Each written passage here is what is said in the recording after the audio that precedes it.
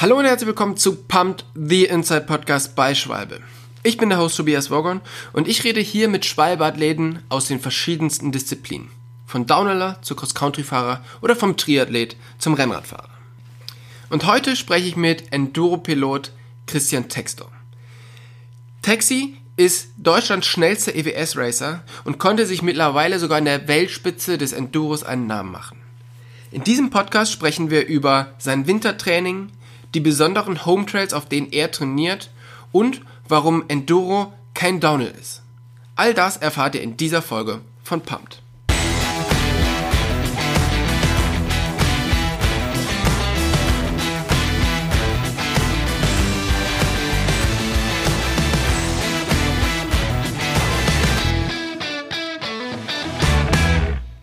Texi, erstmal vielen Dank, dass du dir heute die Zeit nimmst, um den Podcast mit uns aufzunehmen.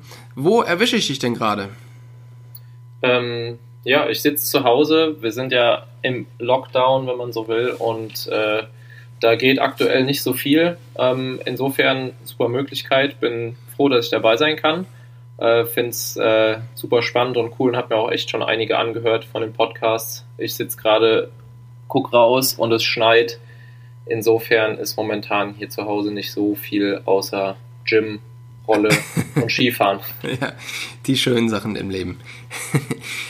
Wir kennen uns ja so flüchtig schon seit ganz vielen Jahren. Damals warst du aber tatsächlich noch kein wirklicher Enduro- oder Downhill-Fahrer, sondern du warst Slopestyler und bist irgendwelche verrückten Dirtjumps gesprungen, über die ich mich nicht drüber getraut habe. Und mittlerweile machst du halt irgendwie so ganz viele andere Sachen noch. Eben, du bist sehr erfolgreich im Downhill gewesen in Deutschland. Du bist jetzt EWS-Enduro-Pilot, der schnellste Deutschlands. Also erstens, wo hast du das ganze Talent her? Und zweitens, warum, wenn man in einer Sache gut ist, warum fängt man dann noch eine andere an? Ist die einfach so schnell langweilig? Das sind jetzt viele Fragen. Talent, wenn man wüsste, woher man Talent hat, dann würde man es wahrscheinlich nicht mehr Talent nennen.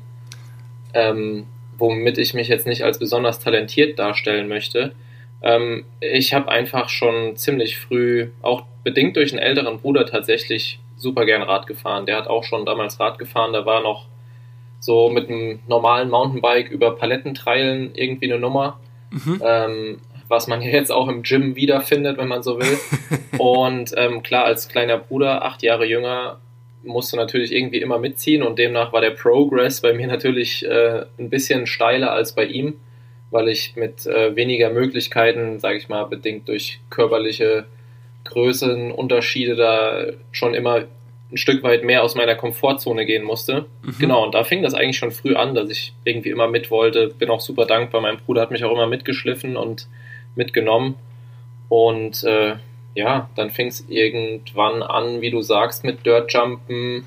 Ich habe mich tatsächlich auch mal so auf ein Slopestyle-Competition gewagt, bin aber schon eher immer der technisch versiertere Fahrer gewesen und habe da meine Leidenschaft und meinen Spaß auch eher in technischen Dirtjump-Lines gefunden und an einem schwierigen Sprung irgendwie einen Trick umzusetzen, war eher mein Ding, als jetzt eine verrückte Combo zu machen. Ja.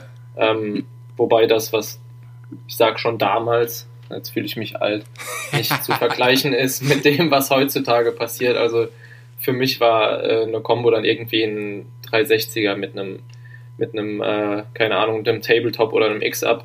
Und da spreche ich jetzt nicht über Backflip, Barspin to Tailwhip und was weiß ich, was die alles machen. Genau. Ja, heute geht das eher so in die Kunsttouren-Richtung mit Helm, finde ich.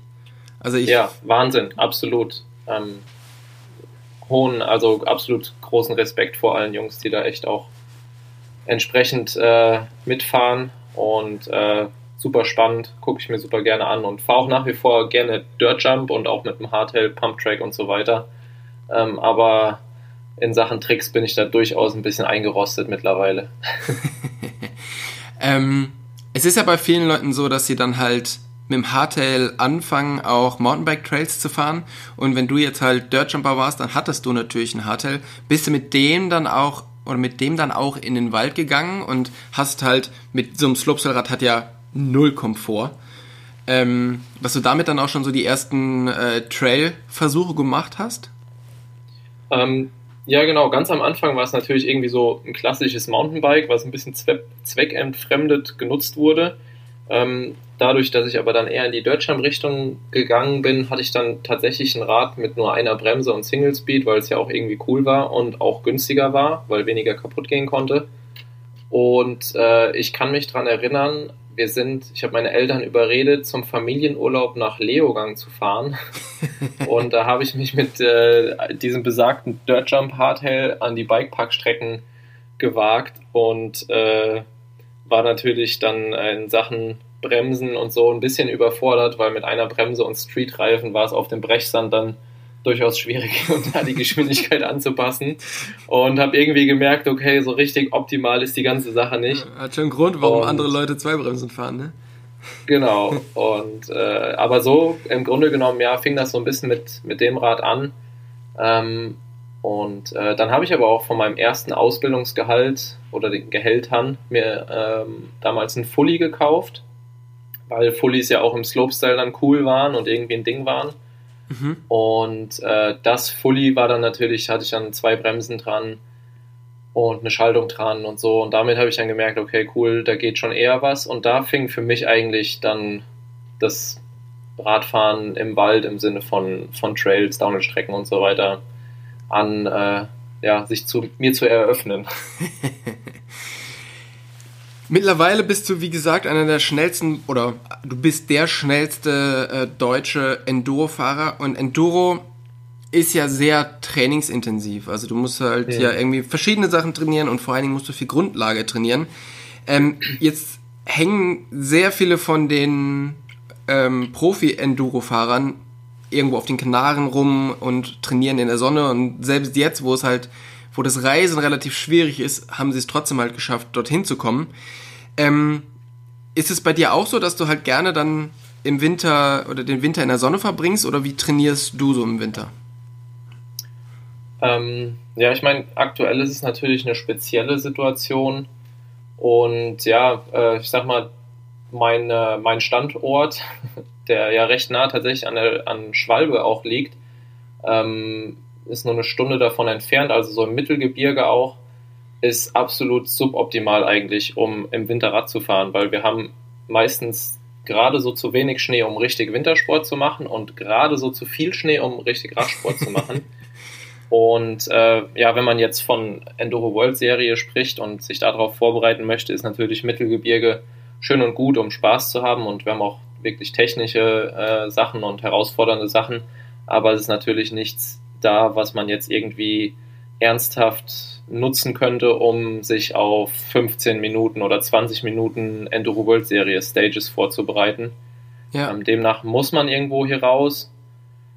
Und sonst die Jahre bin ich gerne nach Finale gefahren, gerade auch mit der Family zuletzt. Da wusste man immer so ein bisschen, wo man dran ist, und alle waren auch irgendwo versorgt. Man konnte da vor Ort so ein bisschen ein cooles Leben führen, sage ich mal, im Winter, 2-3 Wochen. Und ich konnte aber gut mein Training durchführen und war dann meistens auch mit Kollegen da. Ja. Und genau, das ist natürlich optimale Vorbereitung. Ja, jetzt sitze ich hier im Halbschnee fest. Aber jetzt sind ja auch so 1-2 Wochen Finale jetzt nicht unbedingt die beste Grundlage für eine komplette Saison auf den EWS-Strecken. Also wie kann man sich das Training von dir im Winter sonst noch vorstellen, wenn du halt nicht im Finale bist, oder was machst du da alles? Also ich habe gesehen, du gehst Motocross fahren. Schaffst du das jetzt auch im Winter?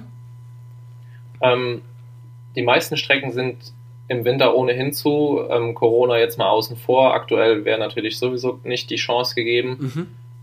Gleiche gilt für die Gyms. Sind natürlich momentan ist das Fitnessstudio auch leider geschlossen. Und ansonsten sieht bei mir, sage ich mal, ein normaler Winter so aus, dass ich tatsächlich viel im Fitnessstudio bin und da mein Training mache, um einfach körperlich möglichst gut vorbereitet zu sein auf die Belastungen, die dann eben kommen.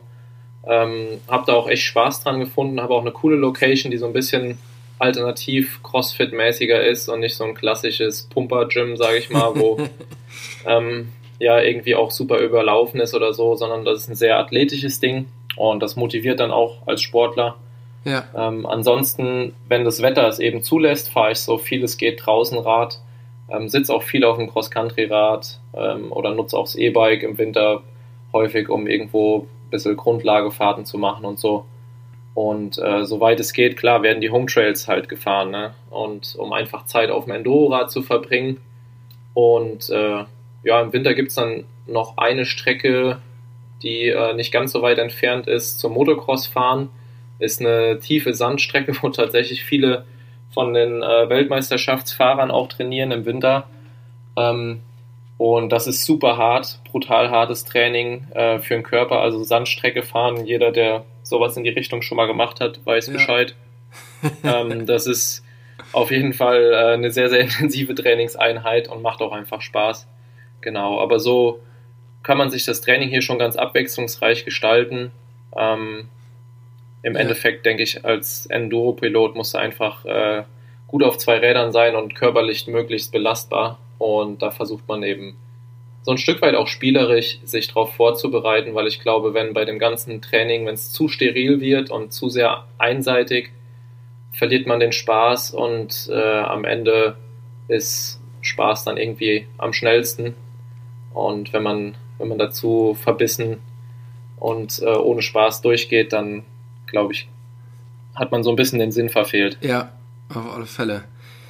Du hast schon gesagt, Mittelgebirge und Home Trails. Und wenn man die jetzt auf Instagram folgt, dann sieht man, eure Home Trails sind jetzt nicht so der übliche Flow Trail um die Ecke, sondern ihr habt so einen ganz besonderen Stil an Home Trails. Wie würdest du den so beschreiben? Also grundsätzlich kann man auf jeden Fall sagen, unsere Home Trails machen mir persönlich und auch den meisten Jungs hier am meisten Spaß, wenn es wirklich nass ist. Also gerade dieses Herbst- bis Frühjahr-Wetter ist eigentlich das beste Wetter, um hier Rad zu fahren. Wenn der Boden eben auch ein bisschen weich wird. Mhm. Und ja, ich glaube, unsere Trails zeichnen sich schon ein Stück weit dadurch aus, im Vergleich zu vielen anderen Locations in Deutschland, dass man nicht einfach nur so daherfahren kann, sondern dass man ein Stück weit auch Linien treffen muss und sind jetzt wir haben keine brutalen Felsen im Wald oder irgendwelche krassen Features da reingebaut.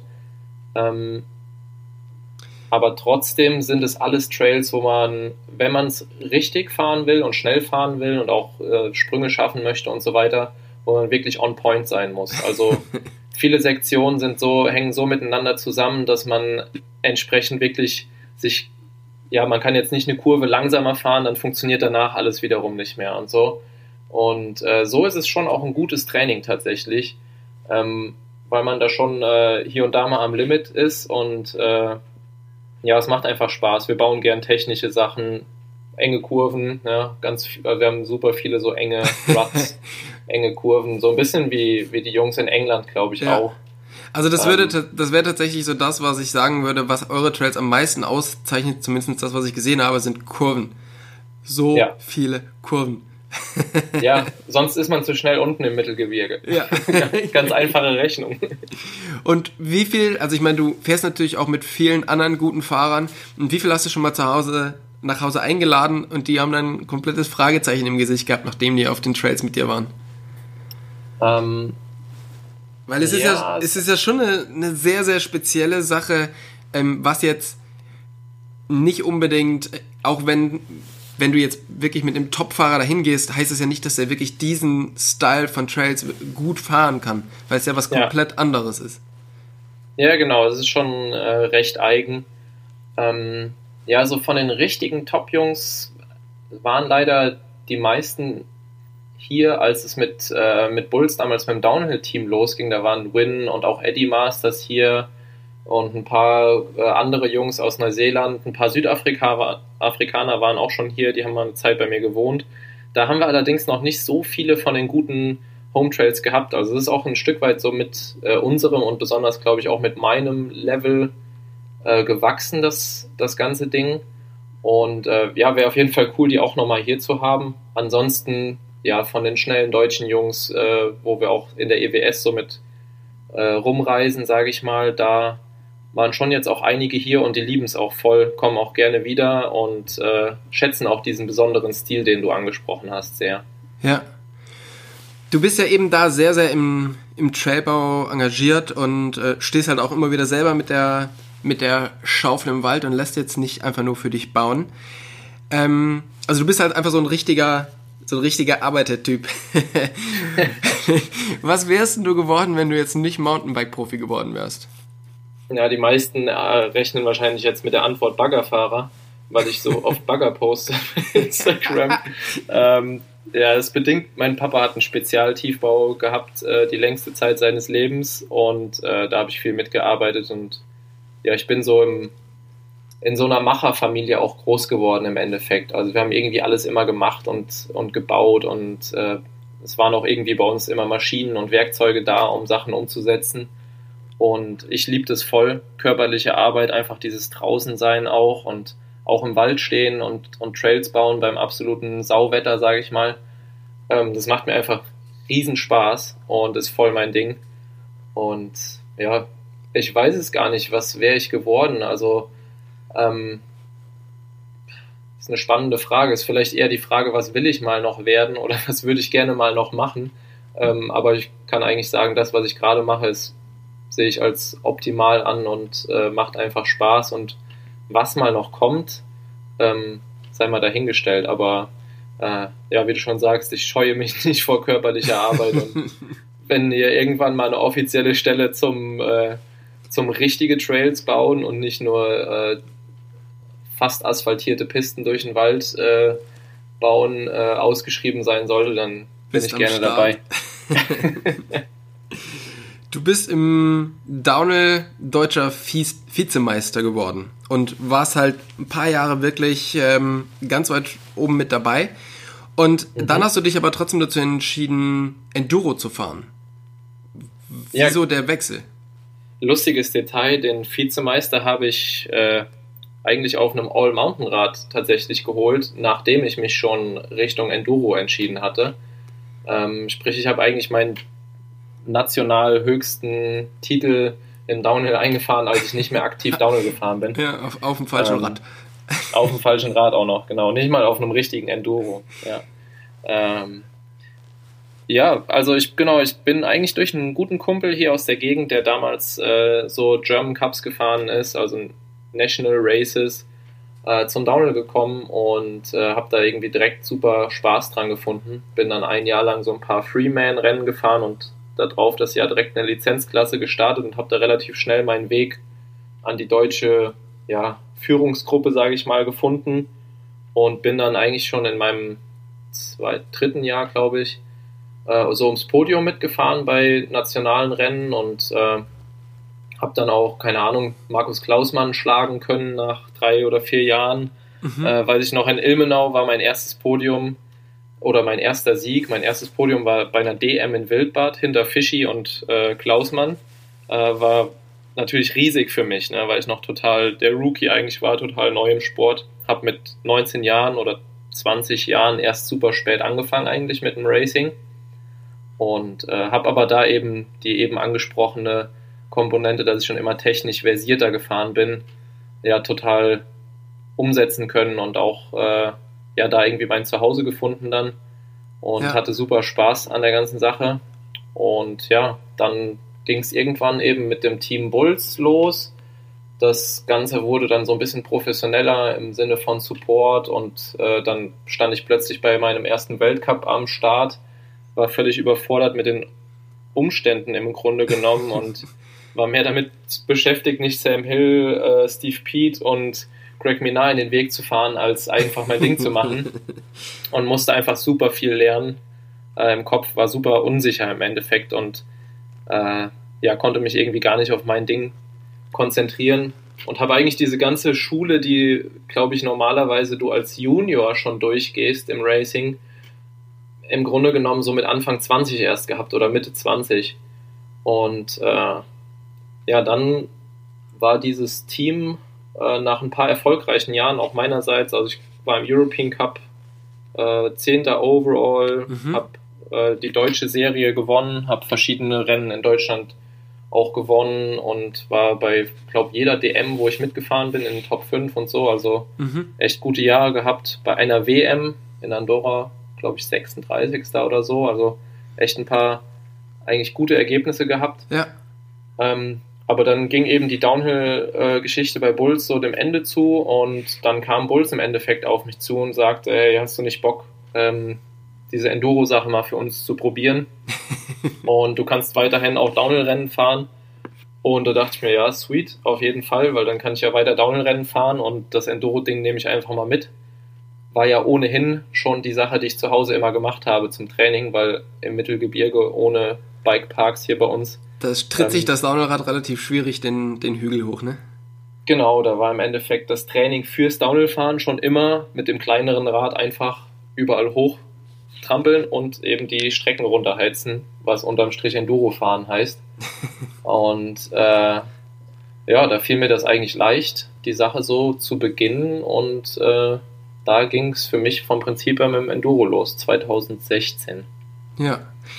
Jetzt bist du eben da sehr, sehr erfolgreich unterwegs, bist aber jetzt nicht in irgendeinem großen Team, sondern hast zwar einen guten Support jetzt von Bulls, aber hast ja jetzt kein wirkliches Pro-Team an deiner Seite. Oder wie schaut so dein Setup bei so einer EWS aus? Ja, genau. Also ich bin da Bulls treu geblieben, wie auch sie mir treu geblieben sind und das ist echt, ja, jetzt schon seit 7 Jahren eine super Kooperation. Und genau, wir haben da kein Factory-Setup, wie man es dann vielleicht bezeichnen würde.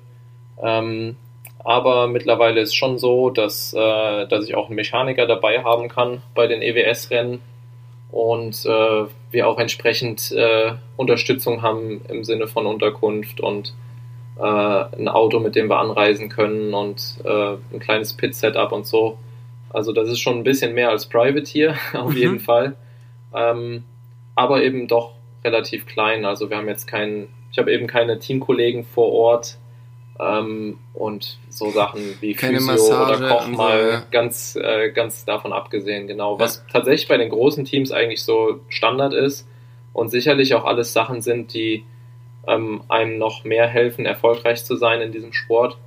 Aber ich bin auch da irgendwo immer ein Fan davon, erstmal zu zeigen, was geht und dann entsprechend das Setup anzupassen. Und so haben wir das eigentlich auch immer schrittweise gemacht bei Bulls, als die gemerkt haben, hey, der kann in der EWS wirklich ein bisschen mitreden. Da wurde entsprechend der Support verbessert und dann durfte ich mir einen Mechaniker mitnehmen auf Kosten von Bulls und diese ganzen Sachen. Und da ist es eigentlich so, ja, Stückwerk ein bisschen, was aber Sinn macht. Ich wäre jetzt nicht begeistert davon, wenn man mir da das Uber-Setup hingestellt hätte und so nach dem Motto, jetzt zeig mal, was du kannst. Jetzt liefer. Genau, und insofern ist es, glaube ich, ein ganz gesundes Wachstum und ich genieße das ist sehr familiär und ja, wer weiß, was mal noch daraus werden kann, wo wir noch so hinwachsen. Ja. Im Downhill gibt's ja eigentlich niemanden, der vorne mitfährt, der keinen Profi-Support hat.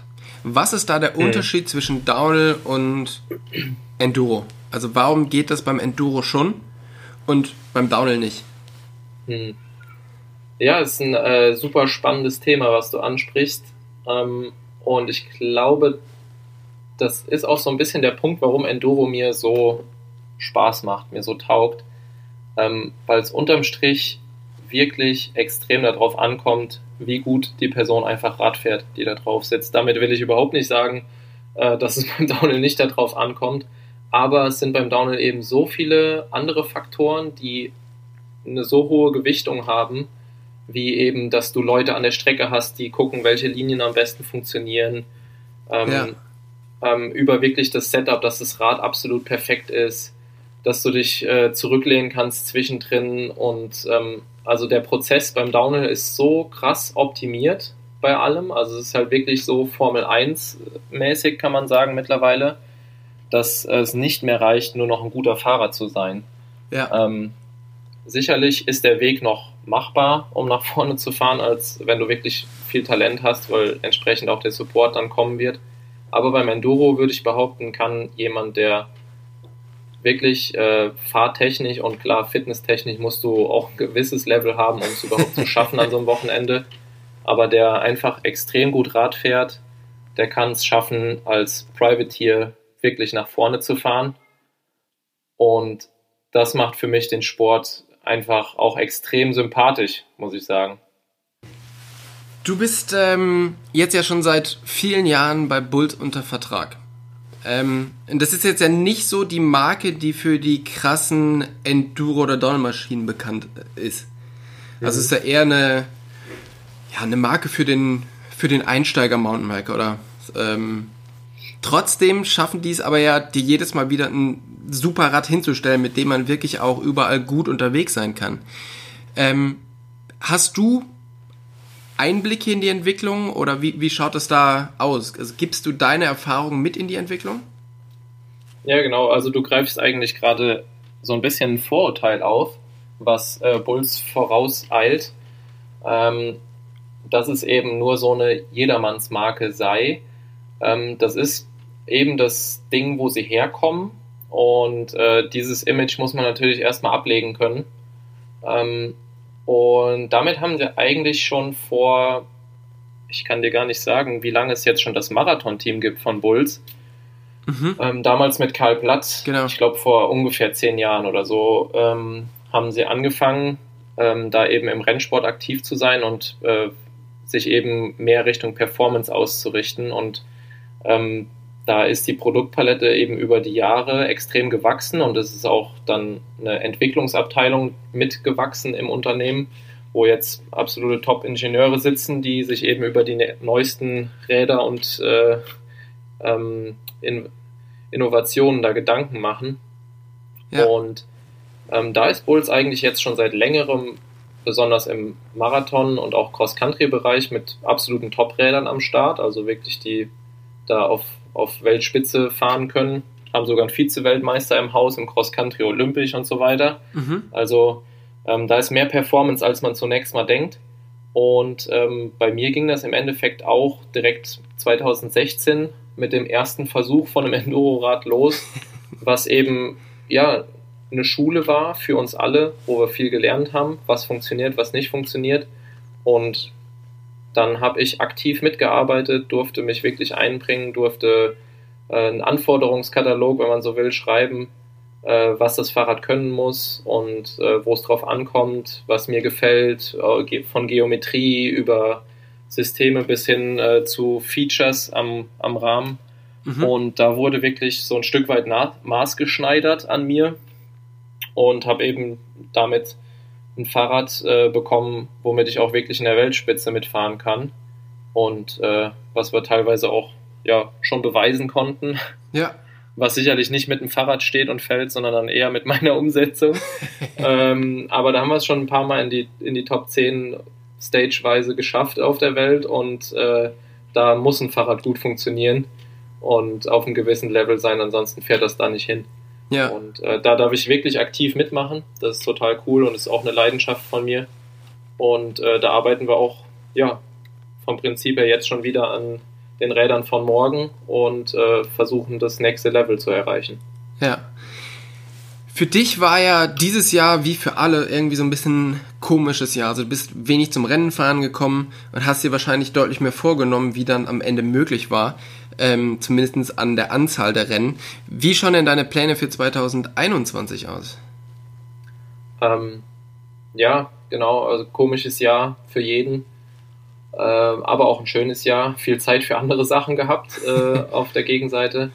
Und vom Prinzip her, klar geht man das jetzige Jahr so wie jedes andere auch an, nur eben ein bisschen mehr mit der Vorahnung, dass es nicht so ganz normal weitergehen könnte. Also letztes Jahr ging es ja eben genau zum Saisonstart dann mit der ganzen Corona-Geschichte los, und man hat sich ja eigentlich so felsenfest auf eine Saison vorbereitet, und dann kam das ja recht überraschend, sage ich mal. Und jetzt ist man, klar, es stehen Rennen im Raum, man hat schon Termine im Kalender und arbeitet als Sportler auch entsprechend darauf hin mit dem Training, aber ein Stück weit schon mit mit dem Verdacht, dass es vielleicht nochmal verschoben werden könnte und so weiter. Aber klar, was kann man machen als Sportler? Ne? Man versucht sich nach bestem Wissen und Gewissen für den Fall, dass es losgeht, vorzubereiten, weil, ich sag mal, dramatisch wäre es, wenn man sich jetzt zurücklehnt und sagt, es wird eh nichts, und dann ist das erste Rennen da und man ist nicht wirklich in Form. Oh, es wäre blöd. Genau, insofern ja, versuche ich mich einfach ganz normal vorzubereiten und hoffe, dass es dann entsprechend losgehen kann. Ja. Und wenn es nicht losgeht, dann habe ich eine gute Form für die Home Trails. Dann wird es ein guter Sommer. Was ist denn so das Rennen, auf das du dich am meisten freust, wenn alles wieder so ganz normal laufen sollte? Ja, schwierig zu sagen. Also unterm Strich freue ich mich überhaupt zu racen. Und meistens kann man es ja eher nach dem Rennen sagen, wie gut es dann wirklich war. Aber was auf jeden Fall für 21, wenn alles so werden sollte, sage ich mal, ein absolutes Highlight für mich persönlich wäre direkt Anfang Juni die Transmadeira mitzufahren. Ist ein Rennen, wo ich schon lange irgendwie auch mit liebäugel, sage ich mal, und dieses Jahr würde es unter aktuellen Umständen in den Rennkalender passen. Und ja, da würde ich mich oder freue ich mich auf jeden Fall mega drauf, weil es auch so ein bisschen relaxter ist. Bei der EWS hat man halt mehr eine persönliche Erwartung, wo man hinfahren möchte, und Transmadeira, da freue ich mich einfach auf 5 Tage ohne Ende Trails fahren und eine gute Zeit auf dem Rad haben. Ich habe gedacht, dein persönliches Highlight 2021 wird das Hardcore Blinduro in Tschechien, wo wir dieses Jahr oder letztes Jahr gemeinsam waren und du da sehr flüssig durchgekommen bist, und ich habe mich gefühlt, als hätte ich ungefähr an jedem einzelnen Stein angeeckt, der da so rumlag. Ich will nicht ausschließen, dass ich auch da nochmal an den Start gehe, wenn es vom Termin her passt, weil es hat mir tatsächlich auch echt Spaß gemacht, und ja, du hast schon Blinduro, also ich lieb's, auf Sicht zu fahren, absolut, also es ist voll mein Ding, was ja, glaube ich, es ist ja bei Transmadeira auch der Fall, dass man auf Sicht fährt. Und ich finde, das ist einfach auch so eine Komponente, das ist für mich Enduro, auch wenn man bei der EWS alles einmal vorher abfahren darf, aber du musst einfach intuitiv in diesem Moment dein Können umsetzen können und hast eben keine 3 oder 4 Versuche, um eine Linie zu treffen, sondern du musst super schnell irgendwie, also es ist beeindruckend, wenn ich selber drüber nachdenke, du nimmst mit deinem Auge wahr, was vor dir ist, strickst schnell im Kopf einen Plan, sage ich mal. Also woher kommen die Gedanken, jetzt da eine Linie herzufahren und so weiter, und setzt es dann sofort um. Und das begeistert mich einfach am Endurofahren, dass man so spontan, so gut funktionieren kann. Und das macht für mich dann im Endeffekt auch einen guten Endurofahrer aus. Wirklich auf Sicht und auf 1, wenn man so will, Sachen gut zu fahren. Taxi, vielen, vielen Dank für deine Zeit. Ich wünsche dir eine gute Wintersaison, also ein gutes Training, eine gute Vorbereitung auf das neue Jahr oder auf die neue Saison. Und dann natürlich, dass die Rennen alle so starten wie geplant und dass du da ja dein ganzes Training und Talent und Fitness da voll ausspielen kannst. Ja, vielen Dank für die Zeit, dass ich dabei sein durfte. Und ja, ich wünsche mir natürlich auch, dass die Saison entsprechend umgesetzt wird für alle Radsportler und Radsportfans. Und ja, vielen Dank an der Stelle, auch nochmal an Schwalbe für den Support, und ich hoffe, wir sehen uns auf den Rennen. Definitiv. Tschüss, ciao, ciao. Ciao.